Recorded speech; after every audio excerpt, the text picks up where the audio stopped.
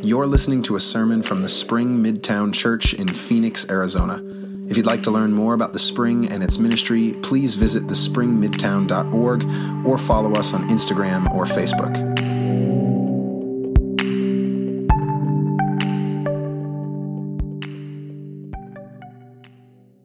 Everybody has a kingdom. We're all kings and queens of our own little empires. We just don't usually think of it that way. Even a homeless person has a kingdom. It may not look like much, but they get to decide what they do with their lives, what they do with their possessions, where they go. Jeff Bezos might be the opposite extreme, right? We like the idea of having a kingdom like his, of growing ours in that particular way. A lot of what it means to be human is to figure out what kind of area we have dominion over and what that looks like and how to do that well. How to run a job or to manage a team or to participate in a classroom or to be the kind of person who really manages a home well or figures out what it looks like to provide opportunities for your kids and where the boundaries of this kingdom kind of meets up with other people's boundaries and what all that looks like. A lot of what it means to be human, the Bible would tell you, is figuring out that you have a kingdom, you have a responsibility, you have a purpose that you've been put on this earth to manage. And I've learned a lot about kingdoms from my children. I don't know if you know this, I'm fascinated by my two little boys. They don't like to be told what to do. Yeah, I don't know, it's a fact about kids for those of you who don't yet have them. Any idea what my little boy's favorite word is? No. Amazing. How about their second favorite word? Mine. You know, I'd really like to have some of that ice cream. No. Why not? It's mine. I want to play with that truck. No. It's mine. I want to go down the slide at the park. No. It's mine. No. It's not yours. It's mine. No, actually it belongs to the city. That's a park. That is no one's slide here. And so my children operate like medieval kings, carving up feudal France in my living room all the time, just deciding like this is where the fort is, this is the entrance, this is the exit, this is who's allowed in which entrance and which exit.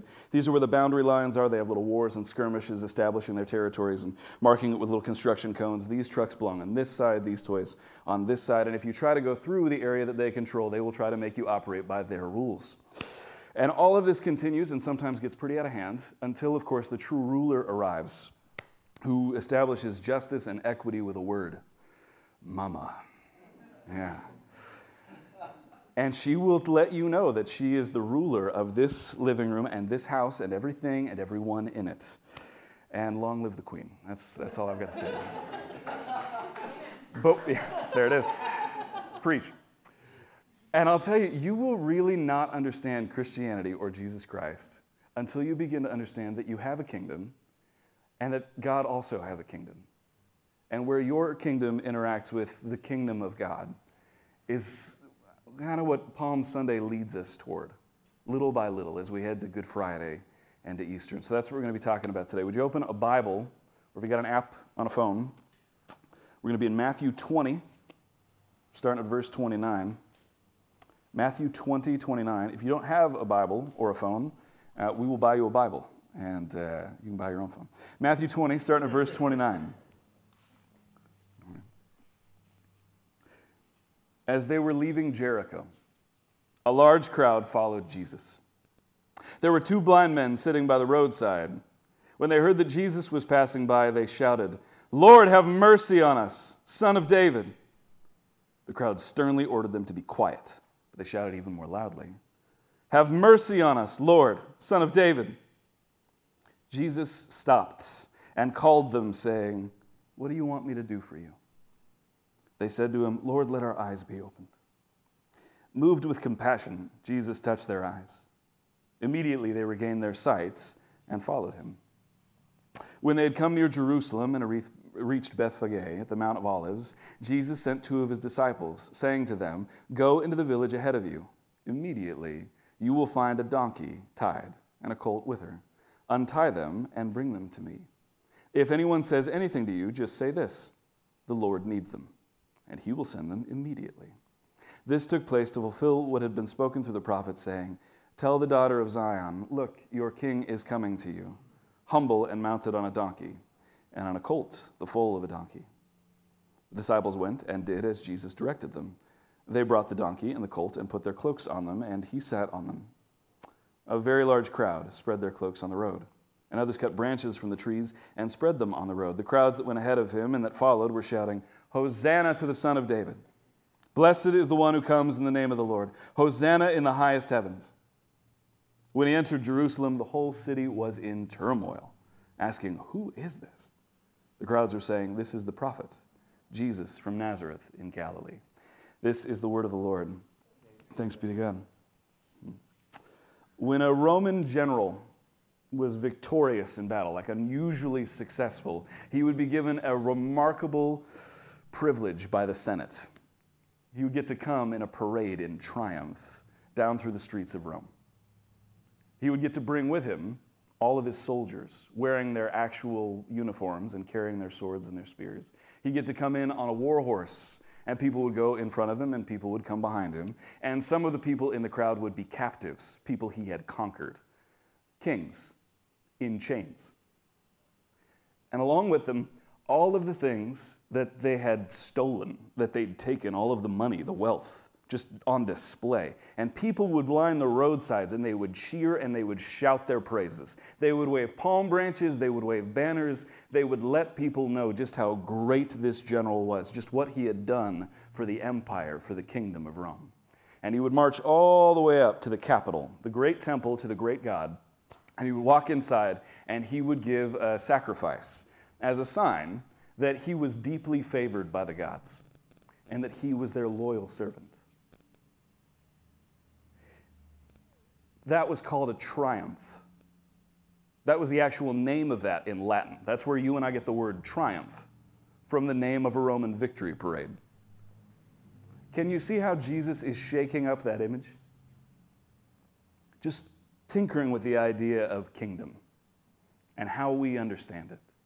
This passage is full of kingdom words, and Jesus is shaking it up little by little as we go from Jericho all the way to Jerusalem. Jericho is a little town at the base of a mountain. It's below sea level. It's the last stop on your way to Jerusalem.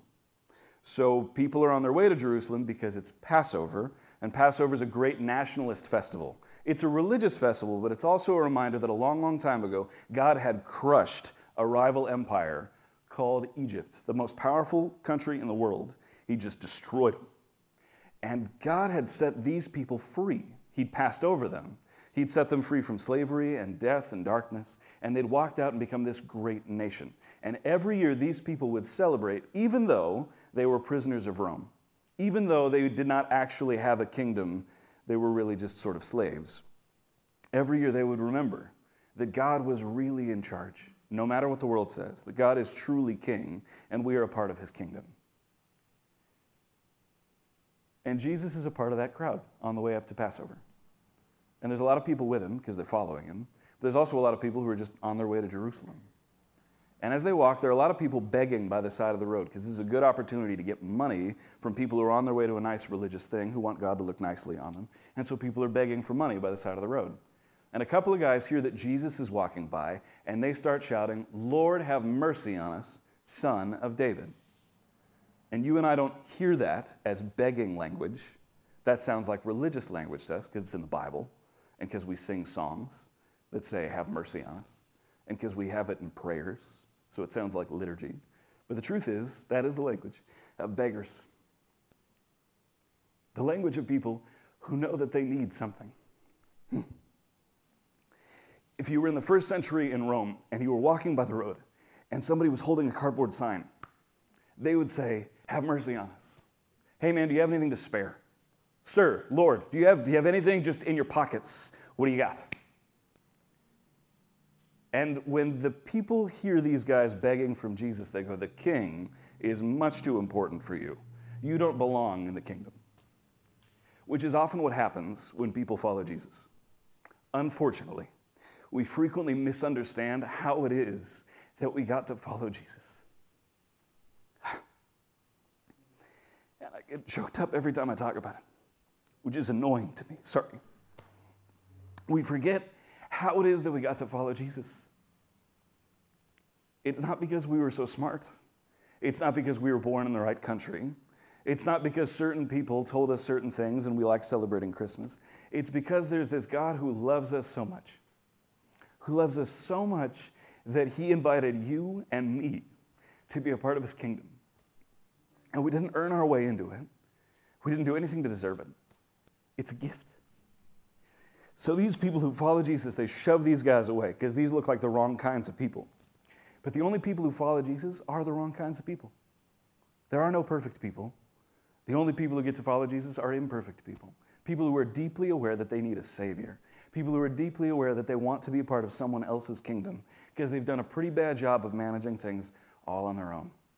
So these guys, they're shouting by the side of the road, and the crowd tries to quiet them, but they don't succeed because the blind men see something in Jesus, which is very clever storytelling.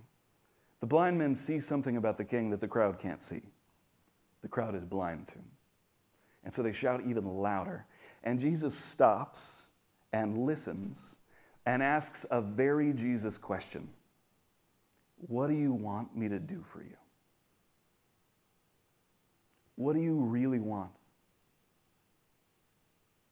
That is a question we get asked on a regular basis when you come into the presence of Jesus. What are you really looking for? What do you really want? Are you hoping that I'm going to help you do better at running your own life? Are you hoping that I'm going to help you just sort of expand the boundaries of your kingdom? Or do you want to be a part of my kingdom? Do you want to bring what you have and put someone else in charge of it? What do you really want me to do for you? It'll say in a second that these guys start to follow Jesus. Follow is a kingdom word, just like know and mine. Follow is a kingdom word. It tells you who's in charge, and it's not the person following. So this crowd of people around Jesus, they aren't captives in the sense that a Roman general would have captives. They haven't been conquered by force or with swords, but by mercy and love, with salvation and grace.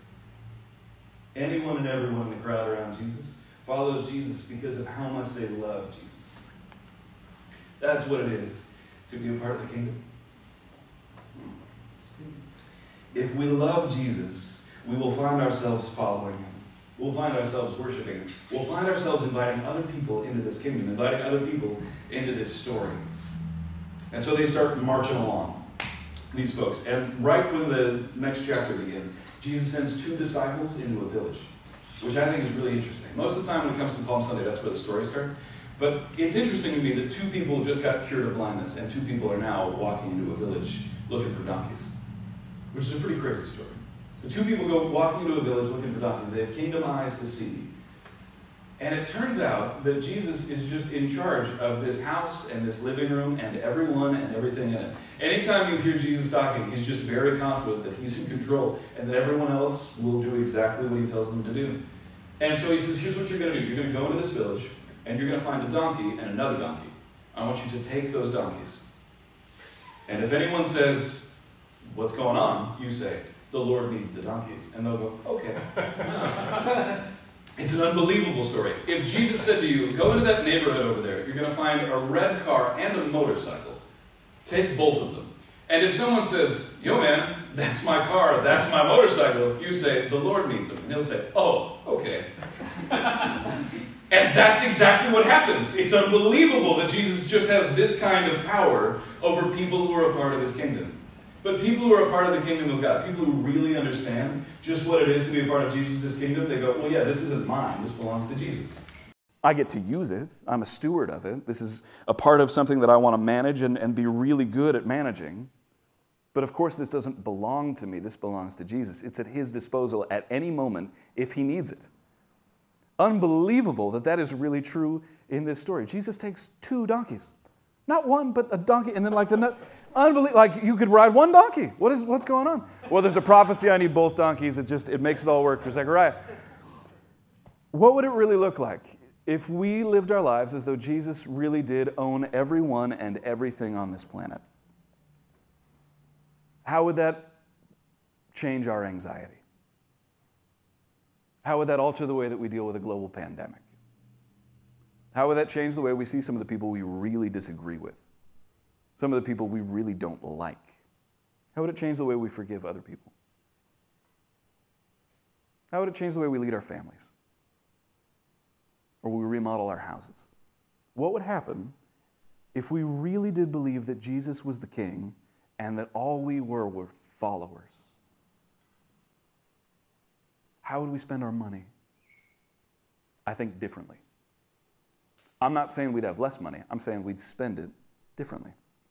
There's a pastor I know named Kevin Miller, and he has a couple in his church. And they live in Indianapolis, and they do a lot of research and thinking in economics and math and things like that. And what they would say is that in general, if you wanted to solve all of the problems of poverty all around the globe, child hunger, sanitation, clean water, prenatal care, education, basic development work, it would cost about $70 to $80 billion a year. A year, 70 to 80 billion with a B. And that sounds impossible until you begin to realize that if the church in the United States, just the Christians in just the United States, gave 10% of their income, tithed, just that, not more than that, exactly what they're supposed to give, there would be an additional $86 billion to give away. Let me be clear. This would not alter any church budget in any way. There would just be an additional $86 billion in just the United States.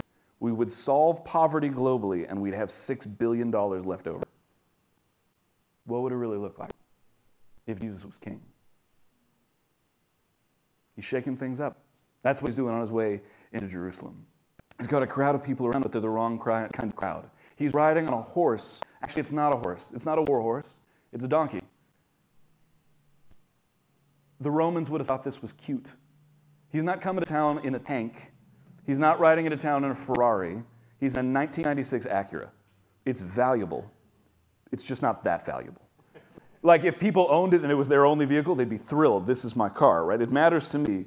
But to people who really have money and who really have power, this is not impressive in any way. And Zechariah, the guy who makes this prophecy that we read in this passage of Scripture, wants to make it really clear. When you see the king, you're going to see he's a different kind of king. When you see him come conquering, he'll conquer in a very different way. When you see him sit on a throne, it'll be a very different kind of throne. He is shaking up your whole understanding of what kings are and how kings operate. You'll see him humble and riding on a donkey. That's what he says. And people in the crowd, they see this and they understand that this is a royal kind of move. And Jesus, who is sitting on his donkey, understands this to be a royal kind of move. Up until this point in the Gospel of Matthew, if anybody calls him the Son of David, if anybody starts talking about him as Messiah or Christ, he will shush them. Listen, you don't really understand what that means? Stop saying that. But all of a sudden here, when blind men start saying it, when they start walking into Jerusalem and he's sitting on a donkey, when he's heading to the cross, he says, yes, now you will begin to understand the kind of king that I am, the kind of king that voluntarily chooses to go to the cross, the king who will rise from the dead. You have badly misunderstood what it is that we are looking for this whole time. Son of David, they keep calling him. The blind men were calling him that. The people in the crowd are calling him that. David is a king you may remember from the Old Testament. He killed Goliath, giants, this guy. He was an amazing king, conquering giants, doing amazing things. And his children were amazing people. And a long, long time ago, there was somebody who said there will always be a child of David on the throne. There will always be a king in the line of David. There will be somebody who will come who will be the true king of Israel, and he will come into Zion, the city that David founded, and he will rule in such a way that you will really understand that God is king in Israel and that God is king of the world. These people are calling him the Son of David. They don't even know what they're saying. They're shouting, Hosanna, Hosanna, Hosanna. Hosanna is a nationalist phrase, right? So it's God save us, but it's God save us in kind of the same way that I'd say God bless America or God save the Queen. So it's much less about God and much more about us. Right? God save us. And what they're really hoping, these people, is that when Jesus walks into Jerusalem, he's going to just get rid of all these Romans, that he's going to be the kind of king they're looking for, that there will be blood and violence, and that Israel will be safe and holy again. And Jesus is going to do it all wrong. He's just going to shake up all these understandings of kingdom. He's going to massively disappoint these people. He will be a huge failure in so many ways. My friend Lauren is going to pull up a picture right now of, this is the temple in Jerusalem, that big building up there. This is a reconstruction, so it all gets torn down much later. The reconstruction, so Jesus is working his way up, and he's going to walk in through there. That's what's going to happen. But that big building to the next, like just right next door, literally next door, like the walls are almost touching. Yeah, that's called the Antonia. That is a Roman fortress named after one of those great conquering generals, Mark Antony. Do you notice how it's slightly taller than the temple? That's on purpose. They wanted to make it really clear, we are bigger than you, our gods are better than you, and we're right next door if anything gets out of hand. There are 600 soldiers in there, armed to the teeth, always.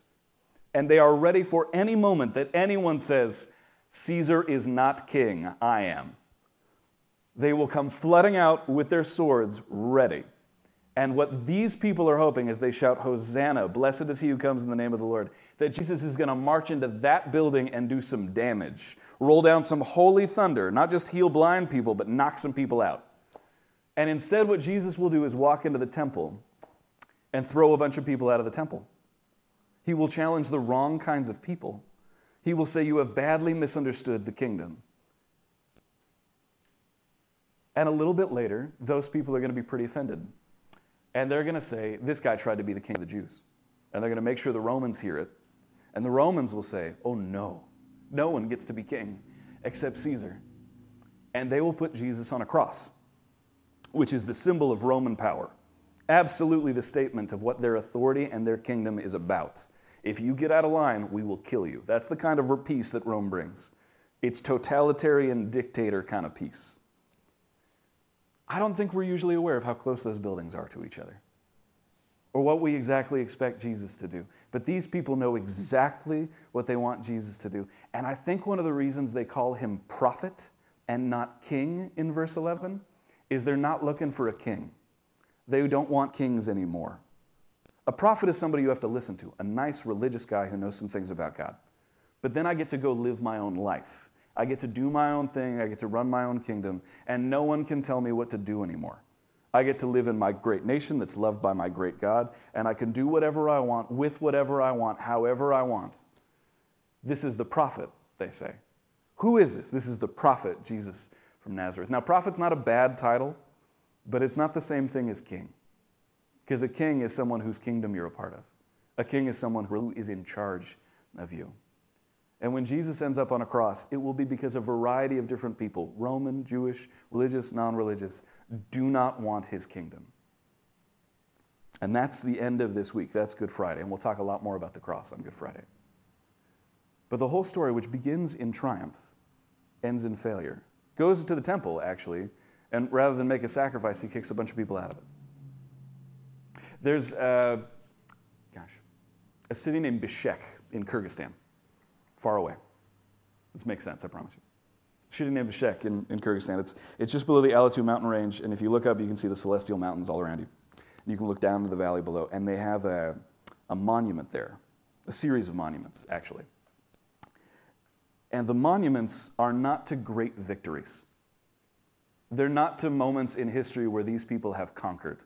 The Kyrgyz are not people who have done very well in empire or in war. They actually have 3 huge monuments to massive failures, glorious failures. In 1916, Tsar Nicholas, who's in charge of Russia, decides that Kyrgyzstan is Russia and decides that those people will fight in World War I. And they refuse, and 100,000 men die in the mountains. And then in 1938, Joseph Stalin, who is now in charge of what is now the United Soviet Socialist Republic, decides that 137 writers, leaders, artists, politicians need to be murdered in Kyrgyzstan because they are resisting. So he leads them up into the mountains and they are all shot. In 2010, 84 people die in a single day, and there are actually quite a few more who die because they refuse to be a part of yet another totalitarian, brutal regime. They refuse to be a part of the wrong kind of kingdom. These are monuments to failure. But the Kyrgyz would tell you they are monuments to triumphs. Absolutely. Huge triumphs. Where people died in the service of a different kingdom. We understand that, you and I, because we bow before a cross. We bow before the crucifixion of Jesus Christ. And we know that that's actually a triumph. That he has turned the world upside down. That Jesus has conquered at the cross, not been conquered. He is not a victim of Rome. He's not a murdered citizen. He is, in fact, someone who willingly goes as a sacrifice to show that he is deeply favored by God and that he is the true servant of the God of the universe. And he will rise from the dead in victory. And that is what we celebrate on Palm Sunday. This crazy idea that Christians have that the murdering of our Savior is in fact his victory. That the upside down nature of this kingdom, when people are shouting Hosanna, they don't even get what they're saying, that Jesus is the true king of the world. This is a triumph that we're seeing, a complete shaking up of what the kingdom means. Verse 10 in our passage of Scripture, there's a word in my translation, turmoil. In yours, it might have said something like stirred up or stirred. And the word in Greek is seo. It only occurs 3 times in the Gospel of Matthew. 3 times. It's connected to the word for earthquake, shaking up. Right? So the whole city is shaking because Jesus the King is coming back to where he absolutely belongs, Zion, the city of David. The next time the word's going to come up, chapter 27. As Jesus is crucified, the temple will shake. The curtain will be torn in pieces. He is shaking up the understanding of the kingdom in life and in death. The next time it's going to come up, chapter 28, when Jesus rises from the dead, and the ground shakes and the stone is rolled away, and a bunch of Roman soldiers fall down like dead men because they can't handle this kind of kingdom. They don't understand this kind of conquering. They can't handle this kind of triumph. These are kingdom words, my friends. And you and I, we worship a God who either fails miserably on Good Friday or celebrates the greatest victory the world has ever seen and will ever see. The coming of the kingdom of God. You are invited into that kingdom. You can be a part of its triumph today. Would you pray with me?